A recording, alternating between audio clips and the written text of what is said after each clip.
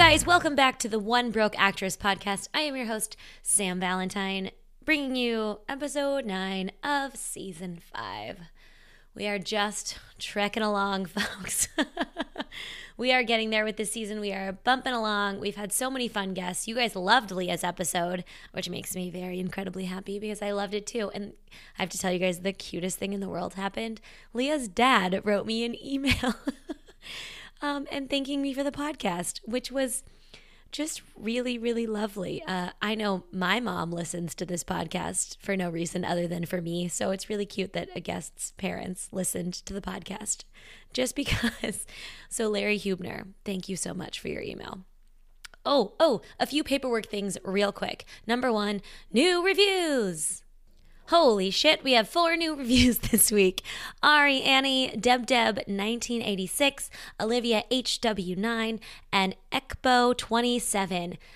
Thank you guys for reviewing this podcast. Whoa, we're up to 105. Do you think we could get it to 125 by the end of this season? I think yes. I think we have 9, 10, 11, 12. I had to count to 12. That's 4 more episodes to go. So if you still haven't reviewed this podcast, I'm going to say your name next week if you review it. Please do. I think we can get to 125 by the end of the season, guys. I wanted 200, but aim high, shoot for the stars, whatever that motivational poster is. Other announcements for this week. If you guys listened all the way through last week's episode, you heard we are doing Self-Taperil, which is Self-Tape April, the name that I thought was really fucking witty when I came up with it. We are going to do a whole self-tape month. It won't be crazy. I'm not going to ask you to do it every day because I've done a 30-day self-challenge before and it was really hard, and honestly, I wasn't doing my best work because I was just kind of slogging through to get it done. So I'm going to give you more specifics as we go, so stay tuned for that. But Self-Taperil is happening. Make sure you're following at One Broke Actress on Instagram because that's probably where I'll do most of the updates, so that's a good place to keep an eye on. And lastly, paperwork for this week. We have 2 sponsors this week, ladies and gents. Of course, we have our fabulous We Audition, weaudition.com. Use code BROKE25 for your discount of $7.50 a month membership. That's what I have. That's what I pay because I used my own discount code. So you guys should get on there. I recommend joining because I am going to be on there every week during our Self-Taperil challenge so we can audition together. I'm going to make sure I post a fee of $0 so you guys just have a chance to read with me. So that's something I'll be announcing closer to the beginning of April of when I'm going to be online every week and stuff to read with you guys. So let's do some acting together, right? And our second sponsor this week is brand spanking new. Marta at Circumpunct Studio has offered us a special discount code for you guys as listeners. I was lucky enough to get to do a photo shoot with Marta about a week ago. She was fantastic. Her dog, Teddy, probably, I give him a 10 out of 10. He was the best. We had so much fun. I'm going to be posting those photos all over Instagram, I'm sure. But Marta was awesome. She takes fabulous editorial photos. We did some really fun shoots, like decade style. We did some 90s. We did some 20s to 30s. It was a real blast. So if you guys want to use the code OneBrokeActress when you sign up to do a photo shoot with her, she will include 2 additional retouched images, which is a total value of $80. Hello, that's a lot of money. You could buy a whole workshop for that much money and get a new agent. So instead, save it and get 2 retouched images. So if you guys check out Marta at Circumpunct Studio on Instagram, you can see her there. She also has the website, circumpunctstudio.com, so you can check out all of her images there and book your photo shoot through that. Make sure you use code OneBrokeActress. Okay, I think it's time to talk about this week's episode. I am thrilled to bring you guys this episode with Devon Balsamo-Gillis. First of all, she's awesome because I fucked up when we had our first recording session and I forgot a cable that connected the microphones to the computer, thus rendering the whole experience completely worthless. So she managed to meet me for a second time, which was awesome. Devon is going to teach us all about being a writer in today's TV market today. I know a lot of you actors are interested in this, whether it's just to know the background or a lot of you are actually interested in being a staff writer. Devon's going to talk us through the whole expansion from starting on a team, the different levels of being a PA to being a writer's assistant to being in the room to being a showrunner's assistant. She's kind of done it all. She's going to walk us through the steps, how you go from where, and kind of what happens in a writer's room, which I think is fascinating. It's something we don't talk about very often. So Devon's going to tell us her full story. She's going to give us a real writer's perspective on the world of acting, and I think you guys are going to be very interested to see how much she has to hustle for her writing jobs just as hard as we have to hustle for our acting jobs. So without further ado, please enjoy Devon Balsamo-Gillis. First things first, thank you for meeting me a second time, because the first time I fucked up. My pleasure. I don't get to record during the day very often. It's usually been at night lately, so this is exciting. First of all, will you tell me how to say your last name? Yes, it's Balsamo-Gillis. Balsamo-Gillis. Yes. Okay. Fun fact, it means conditioner and servant of Jesus. That's that. What?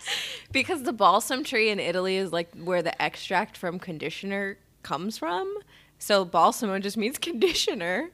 And then like Gillis is Scottish. This is less interesting, but I'm shocked that this is not some sort of marketed Instagram shampoo yet.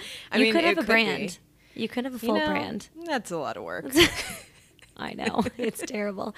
Okay, we're going to talk kind of about your career, and I also really, really, really want to hit on today the parallels between a writer's career and an actor's career, because I forgot a chord last week, we got to sit down and talk for like an hour, and it sounds like we have a lot of the same shit going on sometimes. And I think that actors sometimes get in a zone where they think that they're the only thing that has a hard life, and I just really want to emphasize how that is not true, and we are truly all in it together. So let's start with why you do mostly TV, correct? Mm-hmm. Why TV? Or is it just where you fell into? A little bit of that, but when I was interning in college at a literary agency, I was, talking to my mentor there and trying to figure out what I wanted to do. And she basically was like, TV is where the jobs are. If you want money, work in TV. So she's smart. I never looked back. Yeah. I do feel like features is great and sort of like akin to being a novelist, where it's like all romanticized and you get to work alone and you don't have to deal with people and all that kind of stuff. And maybe for some people it's an easier entryway, but I think I crave consistency. So TV is a little bit, you have maybe a longer run, you have a little more say. I'm also a control freak, so being able to like have a voice on set sounds really appealing. I get that. Yeah. So you went to school for writing? No, my school situation was kind of crazy, but I ended up graduating with an English degree from UCLA. Oh, okay. But while I was at UCLA, I was interning at a literary management agency that represented novelists to like sell their novels into adaptations. So they repped like Tom Perrotta for The Leftovers, Nick Pizzolatto, True Detective, all that kind of stuff. That's fun. Yeah, and they're amazing. I loved working there. They're now owned by WME, but they're awesome. How did you get that job during college? They had an office in Westwood, which is where UCLA is, but I actually knew one of the agents because her sister is my mom's best friend. I love LA stories. I know. So like it was pretty easy entree for me because I knew her and we had a good relationship already. Cool. But she was really tough, so a lot of people didn't make it, but she gave me a backbone and I loved it. And she would kick me in the butt whenever I need it, which I really love. What type of work did you do at that kind of office? I was an intern, so I was doing mostly coverage of novels. So Will you explain what that is? Yes, I basically would like go in. They would assign me a novel to read. I would read it. I would write a summary, and then give my thoughts on what worked and what didn't work, whether or not it should be a series or a movie, whether we should pass on representing the person or taking the project forward. They only listen to the interns like so much, but I was gonna say that's a lot of power. I loved it. Oh my God.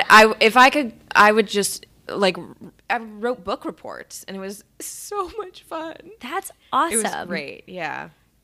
It's kind of wild that that's kind of someone's career and it's the first hands. Yeah. Are you the intern's the first hands it goes to? Well, they didn't take any what is it called? Unsolicited submissions. So there are from agents. So there is like, they're not just like it's not a random anybody submitting this kind of stuff. And they had a relationship with publishers, so we would get stuff before they hit market and everything. Okay. So we were the first guard for this specific company, but these would be projects that were like being shopped around. So it was just a matter of like finding what worked for us, not necessarily like, is it good or bad? Because pretty much everything we got was good.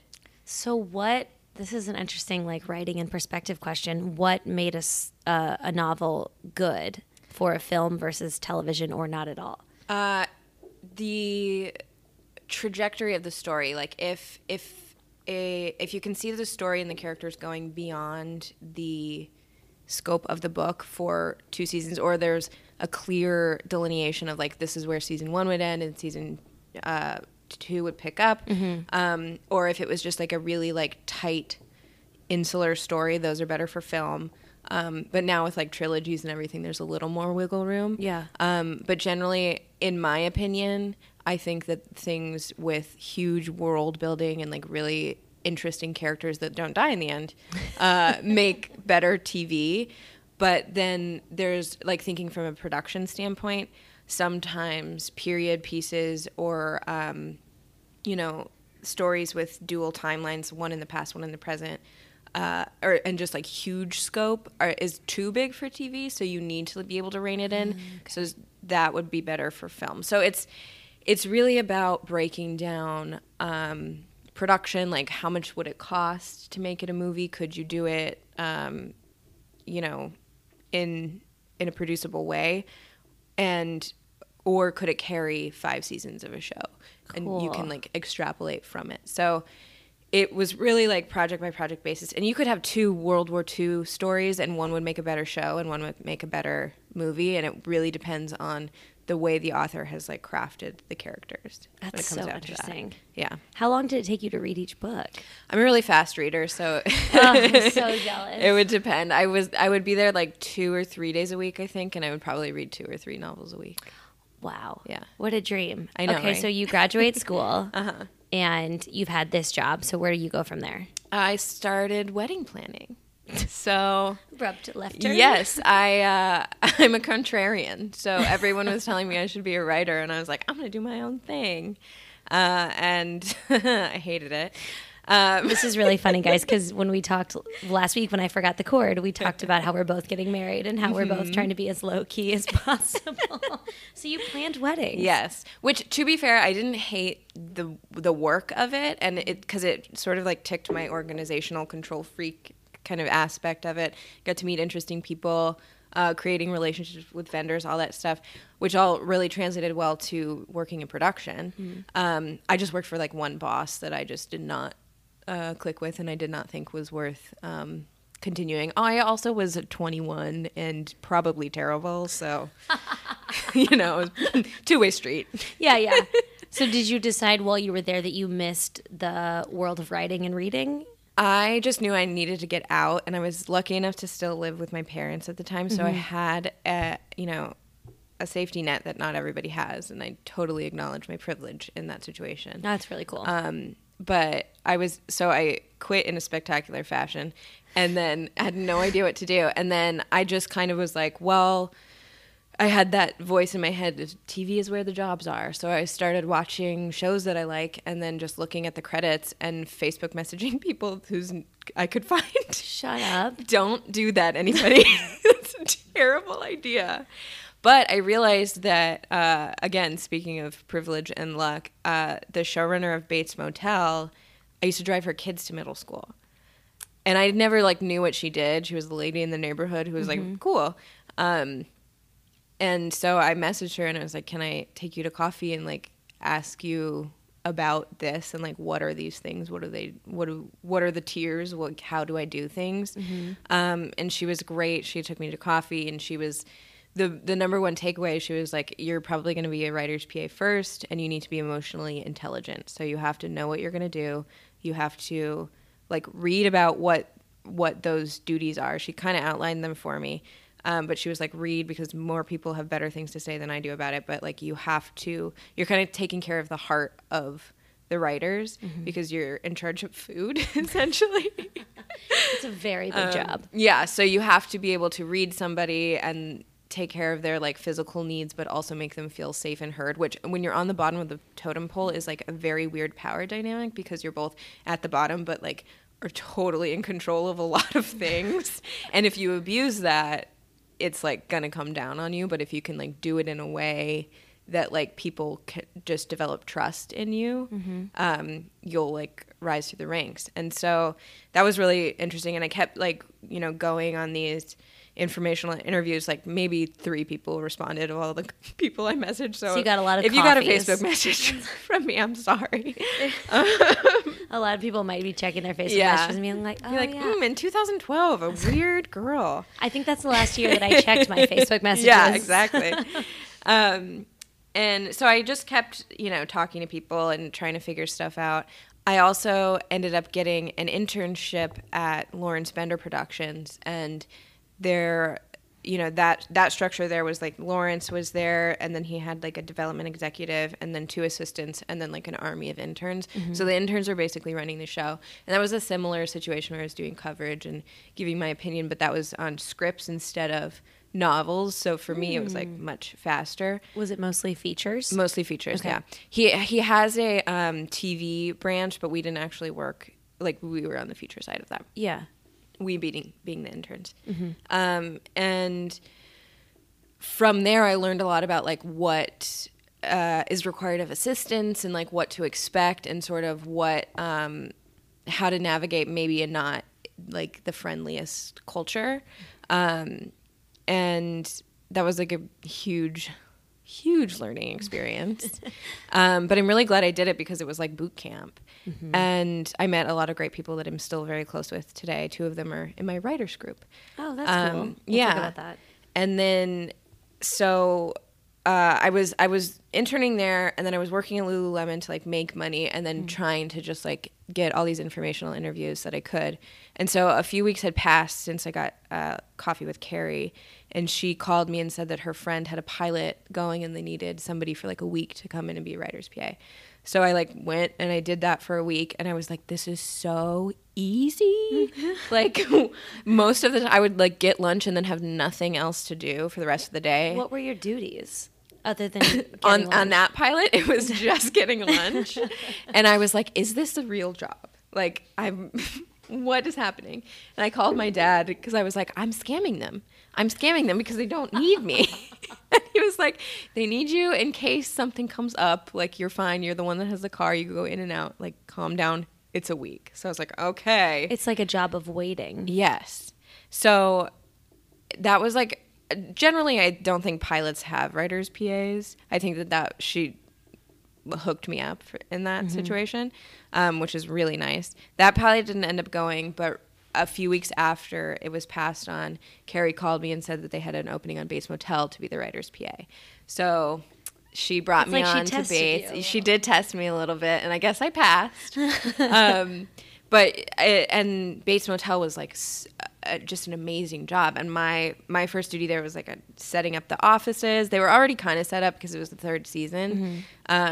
But it was like all of a sudden they were like, okay, get the desks for everybody. And I was like, oh, this is real things to do. Yeah. Ooh, exciting. And it you know, pretty easy, but so it was fun. Like a kind of go for like bring in desks, get coffee, that kind of stuff. Yeah. Did you and I started before the writers started. So okay, that's really cool. There's a little bit of like a gap to set up and everything. And I worked with the writer's assistant and the showrunner's assistants and they basically were like, you need note cards, you need this, you need Sharpies. And basically like your weekly duties are like make sure everything's stocked, make sure the kitchen is nice and clean, like keep, you know, Carrie likes Diet Coke, Carlton likes Perrier, make sure that's always there. And then you just sort of are like maintaining the office and then getting the snacks people want. Did you get to sit in on their writing sessions at all? There were a couple times where the writer's assistant was out and I would cover and take notes, and I did a terrible job at that because I didn't know how to take notes at that point. Just in case someone doesn't know, so PA was the duties kind of you described, like keeping the office steady, giving people what they need, food, drinks, that kind of thing. Yes. And then a writer's assistant, what is that specifically? Writer's assistant sits in the writer's room, which is usually its own room with the doors closed and support staff not in it, in a drama anyways. Writer's assistant sits in the room, takes notes on what all the writers are saying and pitching and everything. Any story beat that goes on a card goes up on the cork boards, or if you have a whiteboard, it's a whiteboard. They write those beat sheets out. They make sure everything is clear and concise. If there's any research, they'll help with research. Depending on the room, they can sometimes pitch. That is a really important thing to know if you're a writer's assistant, is whether or not it's okay for you to pitch. But they're like the boots on the ground in the room. They're not doing any personal tasks or any sort of the office administration stuff. They don't do any of that. It's purely like the creative note-taking and like managing of the creative side of it. Is that what you would consider the step up from the PA? There was, in between, there's a showrunner's assistant. So that's, the showrunner is the person who runs the show, who's not always, but often created the show. The person who's sort of the creative spearhead behind it, who runs the room, and then also deals with all the production needs day to day. And they're generally somebody that has had a lot of TV experience under their belt, and they'll have a showrunner's assistant who does, all the calls, the schedule for them. It basically acts as a liaison between writers and production, so any of the production need, and then also the studios. So they, if there's a studio notes call, they'll be on the call. Sometimes they'll take notes. Sometimes the writer's assistant will take notes. That's like based on showrunner preference. Okay. On those calls. But usually the showrunner's assistant is in the bullpen with the writer's PA.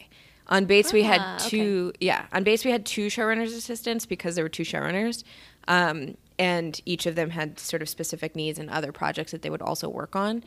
And then, so it was me and the two showrunners assistants sort of in the bullpen. So that hierarchy is writer's PA, showrunner's assistant, and then sort of equal, but maybe a little bit higher because they get paid a little bit more, is then script coordinator, who is the one who proofreads, does all like the production needs in terms of numbering and, formatting of scripts, sends scripts out to everybody that needs them, and releases new pages during production and everything. And that is a very technical job, so they're a little bit higher than writer's assistant. Yeah, that is such good information. I feel like a lot of people don't know that hierarchy. So when you were on that show, what was that like for you? Did you feel like you were getting closer to? I loved it. Yeah. Oh my God. It was, first of all, it was such great people to work with, which makes all the difference. Boy, that sets your bar real high. I know. I was like, I just loved everyone. I felt very close to Carrie, who brought me on. I made really great friends. I was learning a lot. I was asking questions. I was probably really annoying, but you got to learn somehow. Hi, welcome to my podcast. The other fun thing for that was that Carlton Cuse, who was the other showrunner of Bates, he had like 2 or 3 other shows going at the same time. So we would, like when I was doing stuff for Carlton, I would get to work with people on the other shows to sort of coordinate and everything. And so I became close with those writers' PAs on those shows, the casting people, just sort of like all the different departments. I was able to like meet everybody, which is very exciting because, the whole, this whole business is based on who you know. Right.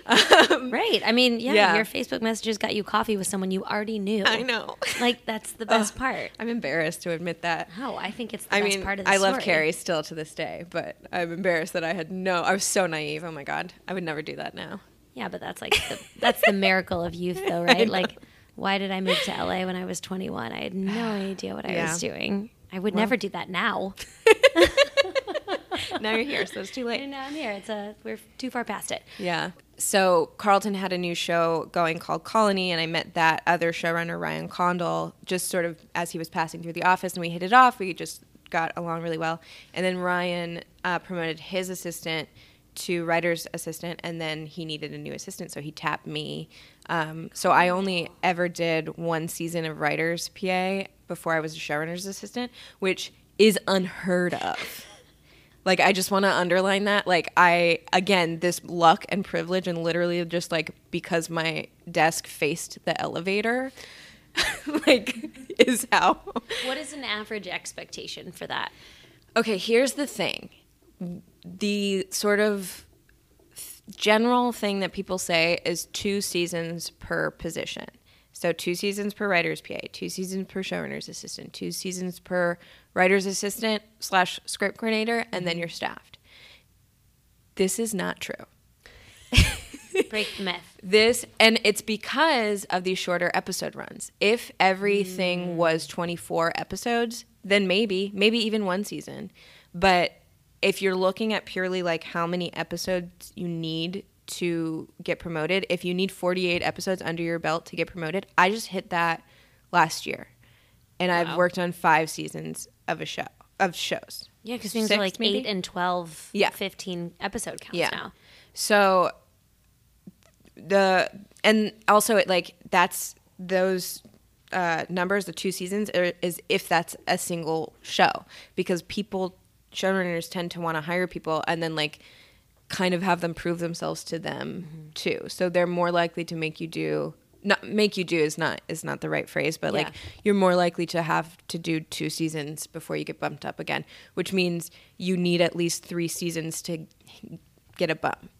Wow. Which it's tough. And if you think about it, not as many shows are going for that many seasons anymore because we're, 512 scripted shows going on right now? Yeah, and most of them, the last show I was on was 13 episodes, but there was a mid-season split, so I only did half of the production. Wow. And then, which was 7 episodes, and then the show before that was 8 episodes, and I was on that for 2 seasons. So, like, that's becoming the norm for me, which means I have 5 to 6 months off during the year, which is not what I want. But what do you do in between shows? Because actors always have to find side jobs and try to exist and stuff like that. So as a writer or as someone who's working their way up in the writer's world, what do you do between jobs? I file for unemployment because I am technically like let go. So I do qualify. And because I'm an employee of this like production company, they pay into unemployment. Awesome. I'm not sure if like actors are considered freelancers or anything like that. I don't think that we can unless you were like on a show specifically. Yeah. I don't know of I've actually been, this is something I haven't said on the podcast before. I did unemployment a couple of years ago. But it was because I had a full-time job before and I left to film a movie and I was let go. Yes. And when I came back, I filed for unemployment and I think it was like $400 a week or something like that. Max is $450 a week. Just barely not even livable. Right. But so I file for unemployment and then I scramble to try to find something else. Okay. I think that for me, the sweet spot of living wage, tenure on the show, and like least amount of time between seasons was showrunner's assistant, which I have 4 seasons of showrunner's assistant experience. 3 seasons before I got promoted to writer's assistant, 1 season after I got promoted to writer's assistant because I could not get another writer's assistant job. Wow. So I know, and I have a friend that has 3 seasons of 3 seasons of showrunner's assistant experience who had to go for writer's PA interviews because people are just we're saturated right now with overqualified people and then who have to take 1-2 steps back to get a job. This is fascinating because this is the same thing that people are saying to actors right now. They say it to people like me that there is so much content. How do I not have more credits? But let's talk a little bit about how that has changed and shifted in your world. Obviously, the episode count has changed. Do you feel like the same writers are consistently being staffed on the same shows?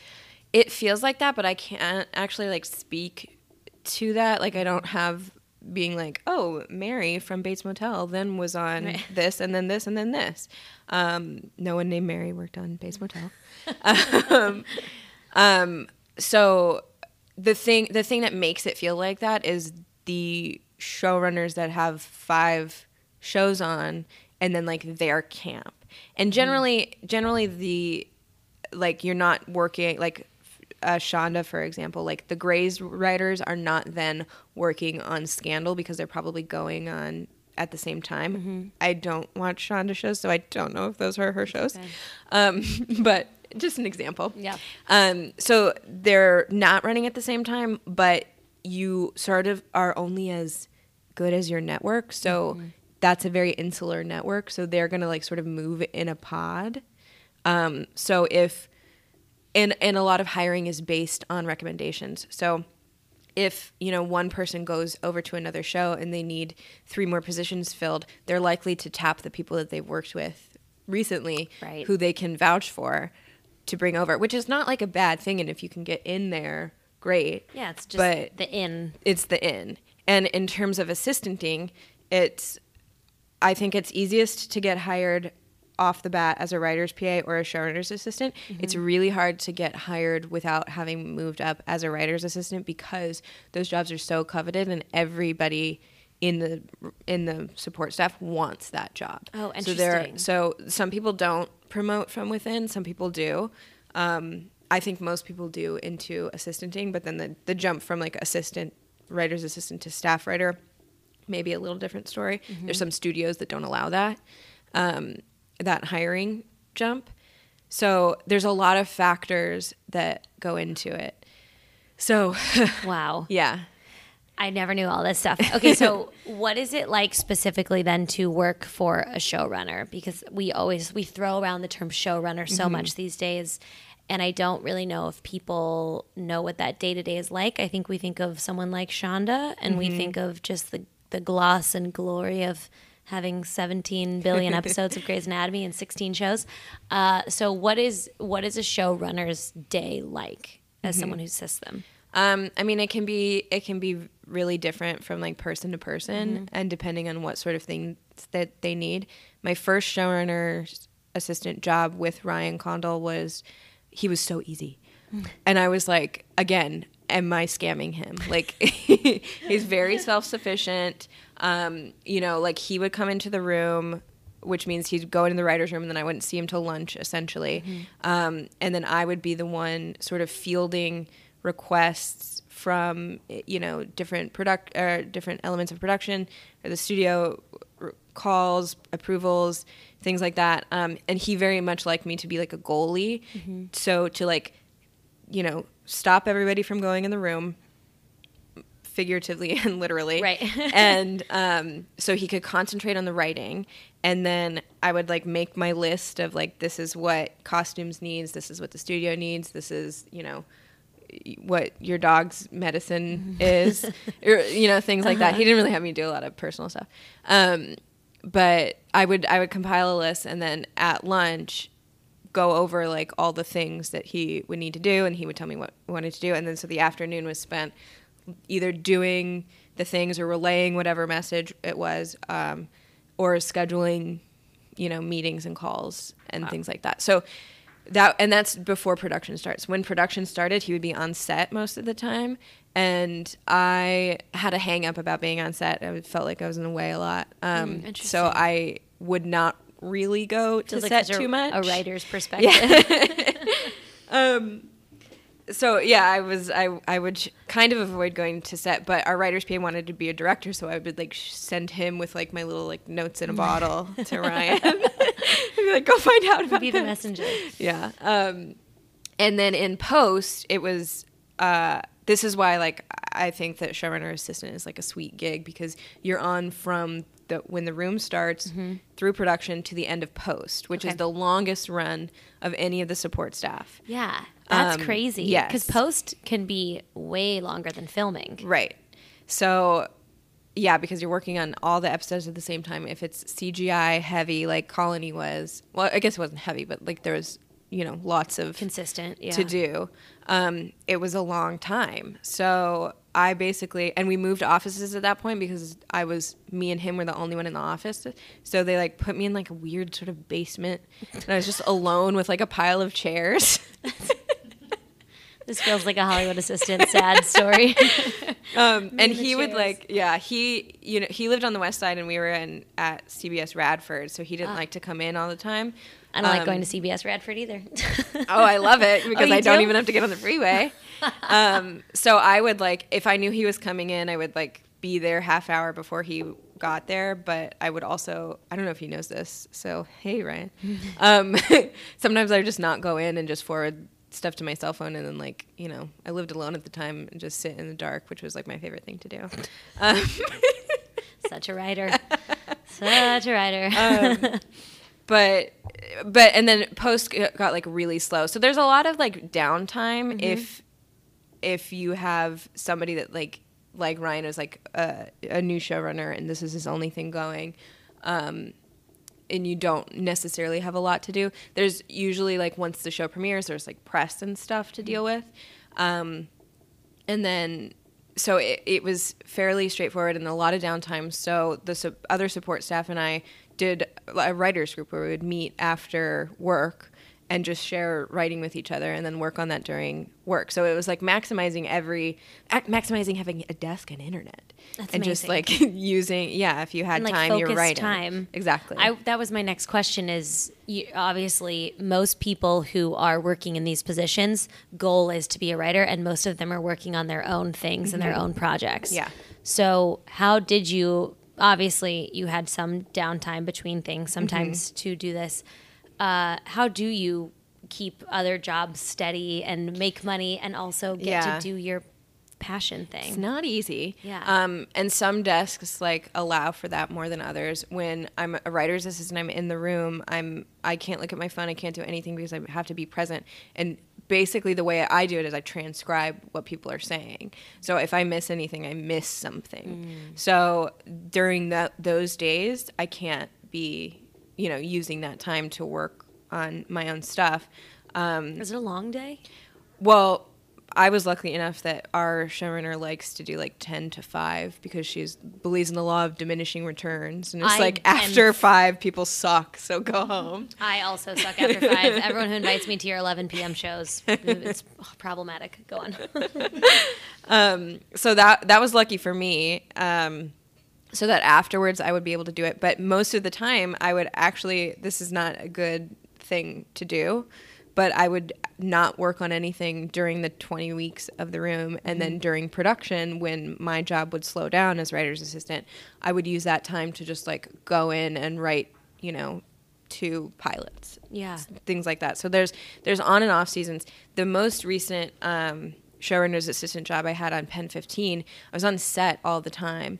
And 90% of that show is shot on location. So there's not a desk, there's not internet. We're in Griffith Park at 11 p.m. There was no writing happening, 16-hour days. It just wasn't going to happen. Do you just accept that this is not the time in which you're going to get to work on your stuff? Yeah.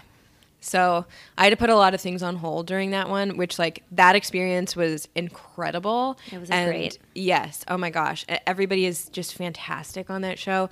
That was a very different showrunning assistant experience because I wasn't in the office with them. I only came on for production, and the showrunners are also the actors. So that was a very different, a different day to day. There was no consistent day. So you were a showrunner's assistant on Pen 15. Correct. Yeah.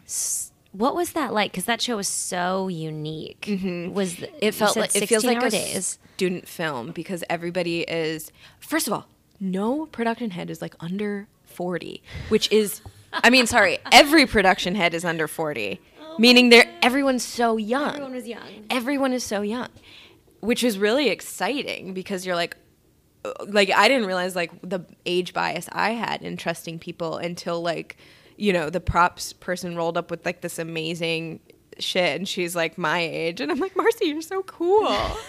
It makes it feel a little less unattainable. Yes, totally. Also on the other side of that, everyone is really green. So a lot of I had more showrunner assistant experience than Anna and Maya had showrunner experience. Oh, that is so funny. Did they ask you questions? Not a little bit. Okay. They also were very, aware and apologetic in a way that I didn't think they needed to be about how overqualified I was to do this job. So that's also rare. I think that they're gems and they deserve the world, and this season is going to be incredible. But I think that a lot of like the challenges that we faced were like there were some like personal circumstances that we like couldn't get around of, that is just like life happens. And we did like the absolute best we could considering. But some of the stuff is just like you're going to get better at like facing, the hills that you have to die on as you have more experience. But even with being green, everybody like totally smashed it. And what was the difference for you then in being on that set? Because it sounded like you didn't want to be on set before. Right. And so what made you feel comfortable on this particular one? Literally, I needed money. My favorite motivator of all time, Devon. But I immediately felt comfortable with everybody, and Anna and Maya made it very clear that it was like there is no other way to do this job, so there is space for you. So I think that I had a big, I had a big block about there being space for me on set, and I was like, didn't feel like I was a necessity. I felt like I was just kind of going to be annoying, and the truth is that there are a lot of like unspoken rules that some people are like, oh, if you get it, you get it. If you don't, you don't. And like, if you don't get it, you're never going to go anywhere. But like, you would get it if someone just told you, but nobody tells you. Just lay it out. So the fact that everybody was young and like closer to my age made it feel more accessible and less judgy, that everybody was green like me. Because it's not like you're walking into a high school cafeteria where everyone's like, oh, she's new. Right. Everybody was so nice. Yeah. Yes. And that Anna and Maya were like, if any, like, nobody's going to give you a hard time, but like, fuck them if they do.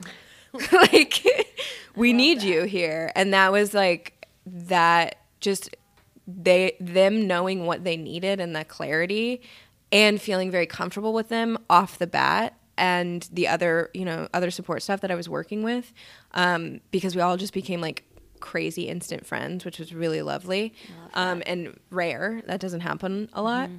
But that made it much easier for me, and I still like, so now I have a huge amount of set experience, which is great to sell me, as a staff writer, because people want people with set experience, because with the short orders, a lot of people don't get to produce their own episodes anymore. Okay, cool. Yes. So since you had that set experience on that particular show, which was just such a big hit across the board, did you notice anything about the way that actors existed on set in comparison to other people in production?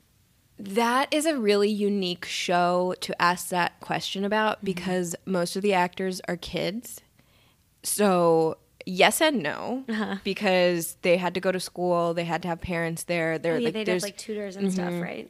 There's a lot of rules surrounding kids and how long they can work and everything, but also because the showrunners were the actors, and then sort of their parent, like Maya's mom is her real mom. I know, that was so funny. Yeah. Oh my God.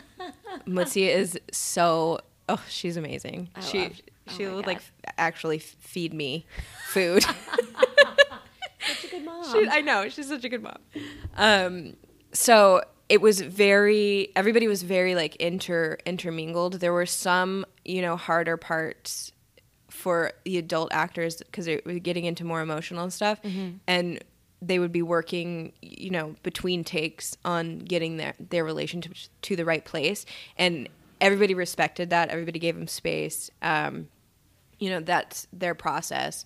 And they didn't want to have like the hangout time to get there, which was, totally fine and fair. Anna and Maya faced a specific challenge because between takes, they would have to answer a bunch of production questions about other episodes. And sometimes they would just have to be like, okay, I need a timeout. Like I'm taking lunch and I'm not going to answer questions, which is totally fair because they're doing 50 jobs. And I don't know how they did that at all. A wild undertaking. Yeah.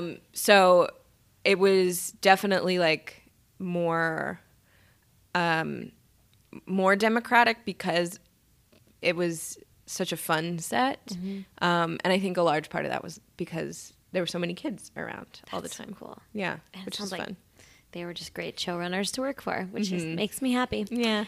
How do you stay focused on doing a good job, but also being creative for yourself, like getting your writing done? Because that's hard. It's hard to do.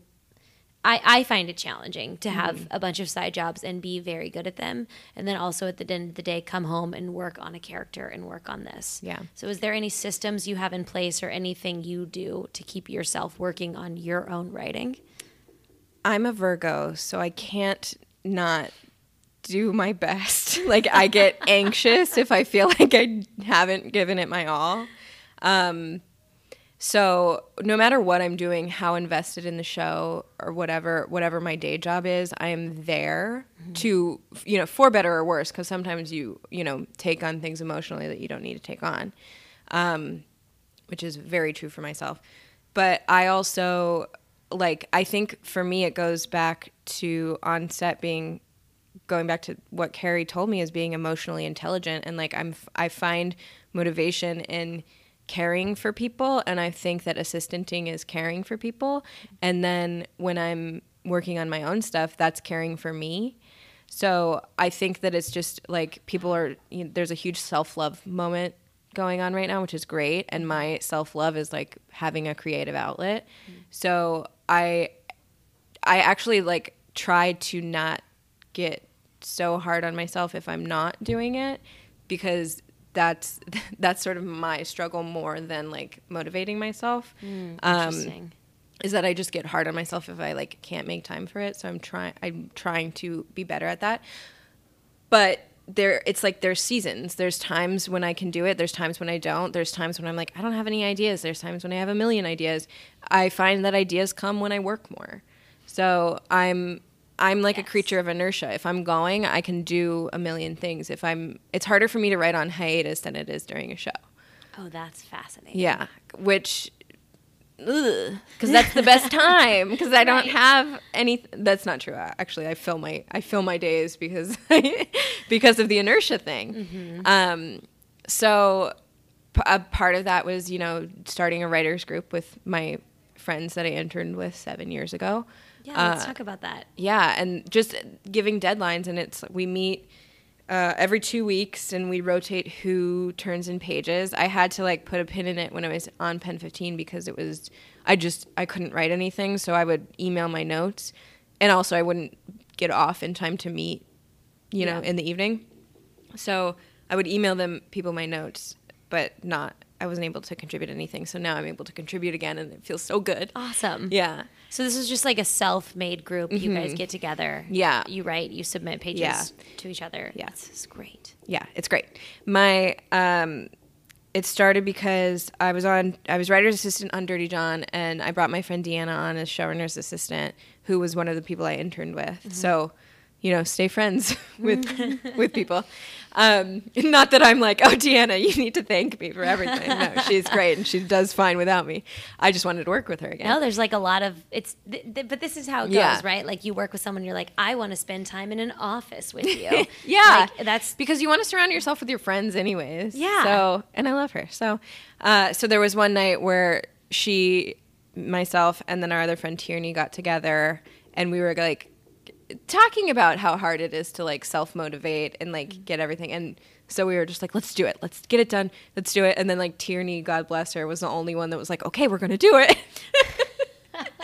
And then she wrote all the rules and everything. And we all were tasked with recruiting people, and all of our people except for the people that Tierney recruited fell through. So there's 5 of us, but one just left to go to medical school, which we're so proud of her. But wow, we miss you, Alyssa. Oh, that's cool though. I know, and I was medical school is your backup plan? Okay. That is revolutionary. Yeah. All right, I like it. Yeah, and she's super talented too. So it's very diverse interests. But that has been hugely helpful to me.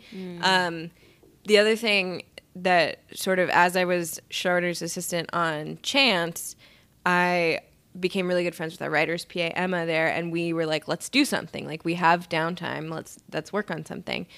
So we decided to do a short film, and that was like 2.5 years ago that we sort of like had the idea percolating, and we're now like doing the festival run. So it was a long stretch because everybody had full-time jobs working on it.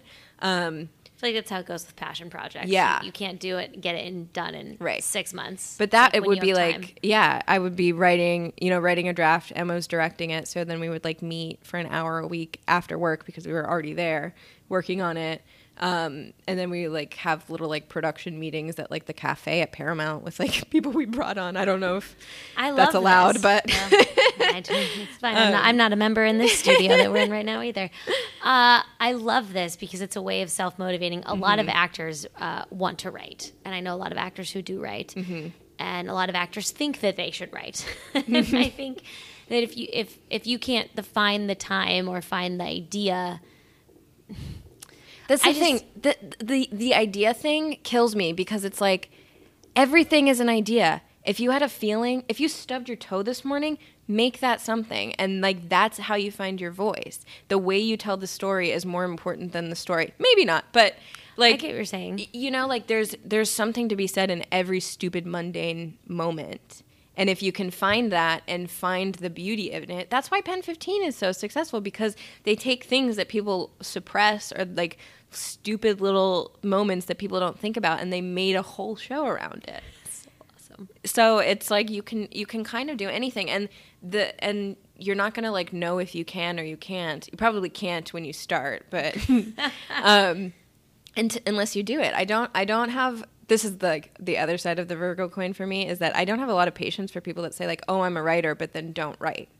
Because then I'm like, you're not. Because like, you can't even say you're an amateur if you're not doing it. And I think the emphasis on that is that you don't have to be writing for a network or for a film studio or for something. You just have to do it. It's like a state of being. And for me, anyway, I'm getting all pedantic and annoying now. Nope, I like it. I like it. I also think that writing, like so many aspects of filmmaking, like acting, like directing, all that stuff, you require so many people to like be able to get you to be able to do something. And writing is very pure, and like you only have to rely on yourself. To a point to like get something done. But like if you need a scene for your reel, write a scene for your reel. This is one of my best friends is an actor, and she was in my short, and she was like, I need a scene for my reel. Like I wrote something that's terrible. Can you look at it? And I did a pass on it, and then they shot it, and it's one of the best things I've seen her in ever. I'm not because of my writing necessarily, but like because the core of the story was something that was really personal to her. And so it's like it would have been much harder for me to get to that point if she was just like, can you write a scene for me by yourself? But so she took that first leap, and you know, the more she does it and the more she practices and the more feedback that she gets, the better that she's going to get. It's like your first 50 things are going to be terrible. Yeah.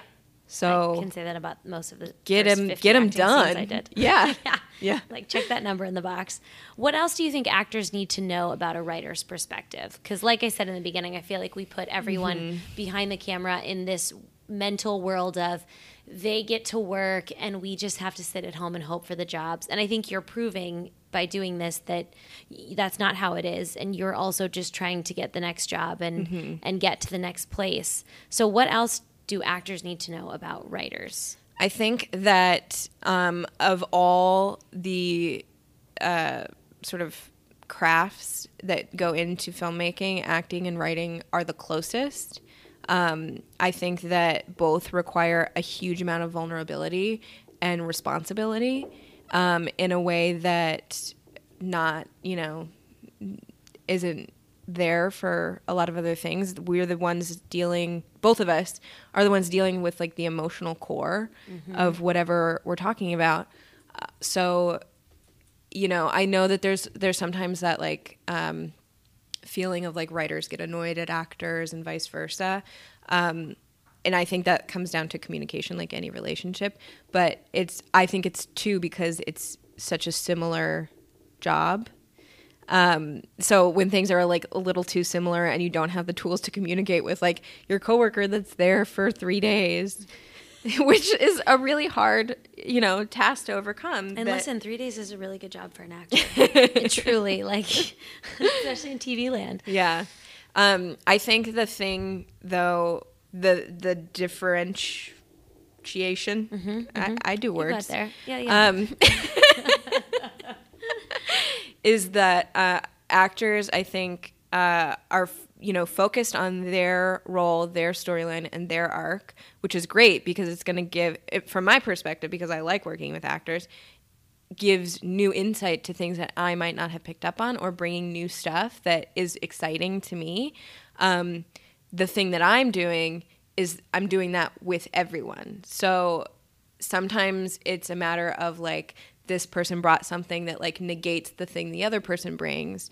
And so there's a little bit of like personality management there, that personality management should be like left to the director if you're talking about like on a film set or a TV set. But if you're doing a short, it's almost who talks to me first. Yeah. Well, a lot of times it's writer / director / casting director on these indie films. And it's also person specific. So sometimes it's like if you have a vision and they're not budgeable, then like, butting your head against that wall isn't going to get you anything. For me, I'm like, part of the beauty of this is that it is so collaborative, and they're like, I learn something from everyone I meet. So I want people to bring me things and like find new things. I think that it's the macro versus the micro view of it. And sometimes the macro can feel overwhelming, or if something in the micro is like being brought up, it can feel like oftentimes I think the knee jerk is to trivialize that, which is not fair. And not always right, but there are some times where maybe balance like what hill you're going to die on. Yeah. So it's just like a tricky like case by case scenario. And I think the way that you can find out like who you're dealing with is to find out who you're dealing with. Like ask where the boundaries are. And then if you're not okay with those boundaries, evaluate. And if they don't want collaboration, then it becomes a job. If they do want collaboration, then you can put a little, more of your heart and your perspective in it. I love that. Yeah. It's hard, and sometimes I don't know exactly going into it what I want and what I'm open with. I also think that if somebody's there's a lot of passive aggressiveness where it's like, so I might ask for one way, but be open to doing it other ways. But if there's only one way given as like a passive aggressive, like, no, I don't want to do it your way, I'm not going to listen to you next time, So there's a give and take. You have to do a good job. You have to do the work. But sometimes it takes a conversation to be able to do a good job. So it's like cutting out the conversation and like getting to the heart of like what the character wants and like what the motivation is so important. So I think it's important for actors and directors to talk to each other and the writer and just like get into it. And get a little clarity too, because sometimes just getting all on the same page will solve everything. Yeah. I also, though, like myself, I'm not precious. So I am very open to things, and sometimes too open, because sometimes then I get a little jerked around. But I strongly believe that like collaboration makes things better. So if there's something that I'm really going to fight for, I'll fight for it, and I will tell you why. And then if I like an idea, I'm going to put it in the script. Cool. So it depends. There's one in my short, it's a story about like 5 female directors that go to a studio fellowship expecting to like compete to direct the next big blockbuster, but when they get there it's a fight to the death. So it's a thinly veiled metaphor for the experience. But there was one scene where we opted not to put the scene in where the contestants find out what they have to do, because we had 10 minutes. It opened up the world too much. Like, from a production standpoint, it was a scene we'd seen. It wasn't the point of the short. So we were like, people will get it without it. But the way I sort of like balanced that out was that when the one person was like deemed victorious, she goes to the studio representative and said, why did you make us do this? And that's the only time that is like, they didn't turn on each other. Like, this is forced. And so, but our actor kept saying, why did you have us do this? And that was the only time where I was like, you have to say it word perfect. See, I think that's important to point out too, because we have a lot of actors who listen to this who might be new to working with that kind of specific dialogue, but that's a completely different sentence to me. Well, because the meaning of it is different. Yes. And from our actor's standpoint, her character was very sweet, very open, very trusting. So from a character standpoint, it did make sense to like, why did you have us do this? Because it was much gentler. But I was like, you just went through the fucking ringer, and this is her fault. And this is the only time that we say this in the whole thing. So like, from like, now your character has changed, but also from a production standpoint, we need that. But that's also fun. It's kind of, it's fun for actors to bring their own stuff to it. But to me, it's super fun to see what someone else put on it. And I'm like, oh, the writer wrote this. Not that I think every writer's words are 100% like... Right. I don't believe that at all. Sorry, Aaron Sorkin. Yeah. No. He does love his words. But I think that it's kind of, for me, it's fun to look at a script and say, oh, you know, this character says, oh gosh, instead of oh God. Like, that is huge. It informs the whole character. So I think it's really good to have a clear perspective on what you are bringing along with what a writer is bringing. Yes, so that's absolutely. Fun. Yeah. That's the fun part for me. Yeah. Okay, last question. Okay. What are you watching? Ooh, okay. Love Island. Oh my God. 100% not what I thought you would say. I've really been enjoying Lock and Key, which is a Carlton show. Oh, so great. I feel, close to it, even though I didn't have anything to do with it. You is great. I love you. I love you. And I'm late to the game on this, but I just finished the second season of Big Little Lies. And there's like, I question about like the necessity of having a second season. Also because the show that I worked on, Dirty John, like lost out on Golden Globes to them because they were originally a miniseries and then they got to that's right. a regular series. So they like loopholed the award system, which like, they deserve. You do what you do. But I had sort of been taking a reality TV break because when I'm writing, I don't like to be influenced by other things. Okay. To watch a lot of things. And I'm very much like drama writer, so I'll watch comedies, but like just I'll dip into Bob's Burgers or whatever. So I've been taking like kind of a big narrative break, but like diving back into Big Little Lies, and then on the other side, Lock and Key, which is like much more like fun teen kind of fantasy stuff. It's so nice to be back in like in the narrative world, and just getting lost in that. It's good. It's a good mix of both. I like a little Vanderpump Rules. I like Real Housewife, and I like a Netflix special. Yeah, exactly. Oh, I also really like the Bon Appetit YouTube channel. Oh, just fantastic. Really? Yes. Okay. So good. Not at all like what. You know what? I read a lot. So I read a lot of books. Okay, great. What are you reading? I love recommendations. I'm in a book club because this is the thing where I fill my days. Yes. And the next one I haven't started yet, but is The Princess Bride. Did you know that was a book? No. Yes. Cecilia. She just goes, yes. So we're going to start that. We just finished The Power by Naomi Alderman. Okay. I think. Loved it. Laughed, cried, felt empowered. So incredibly cool. It's like a book about how if young girls suddenly got the power to like conduct electricity through their palms. I heard of this. Oh my gosh. It is fantastic. So as someone who used to work at a place that made these choices, do you think they're going to make that into a show?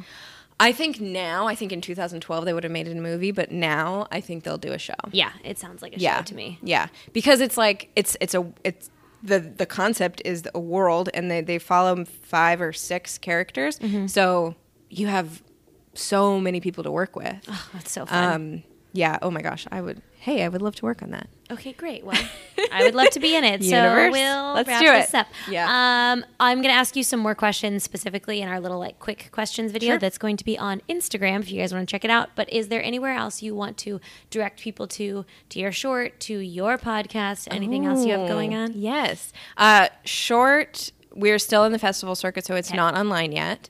I just started a true crime podcast with my friend Asia. Yay! Called DNA, a true crime podcast for Devon and Asia.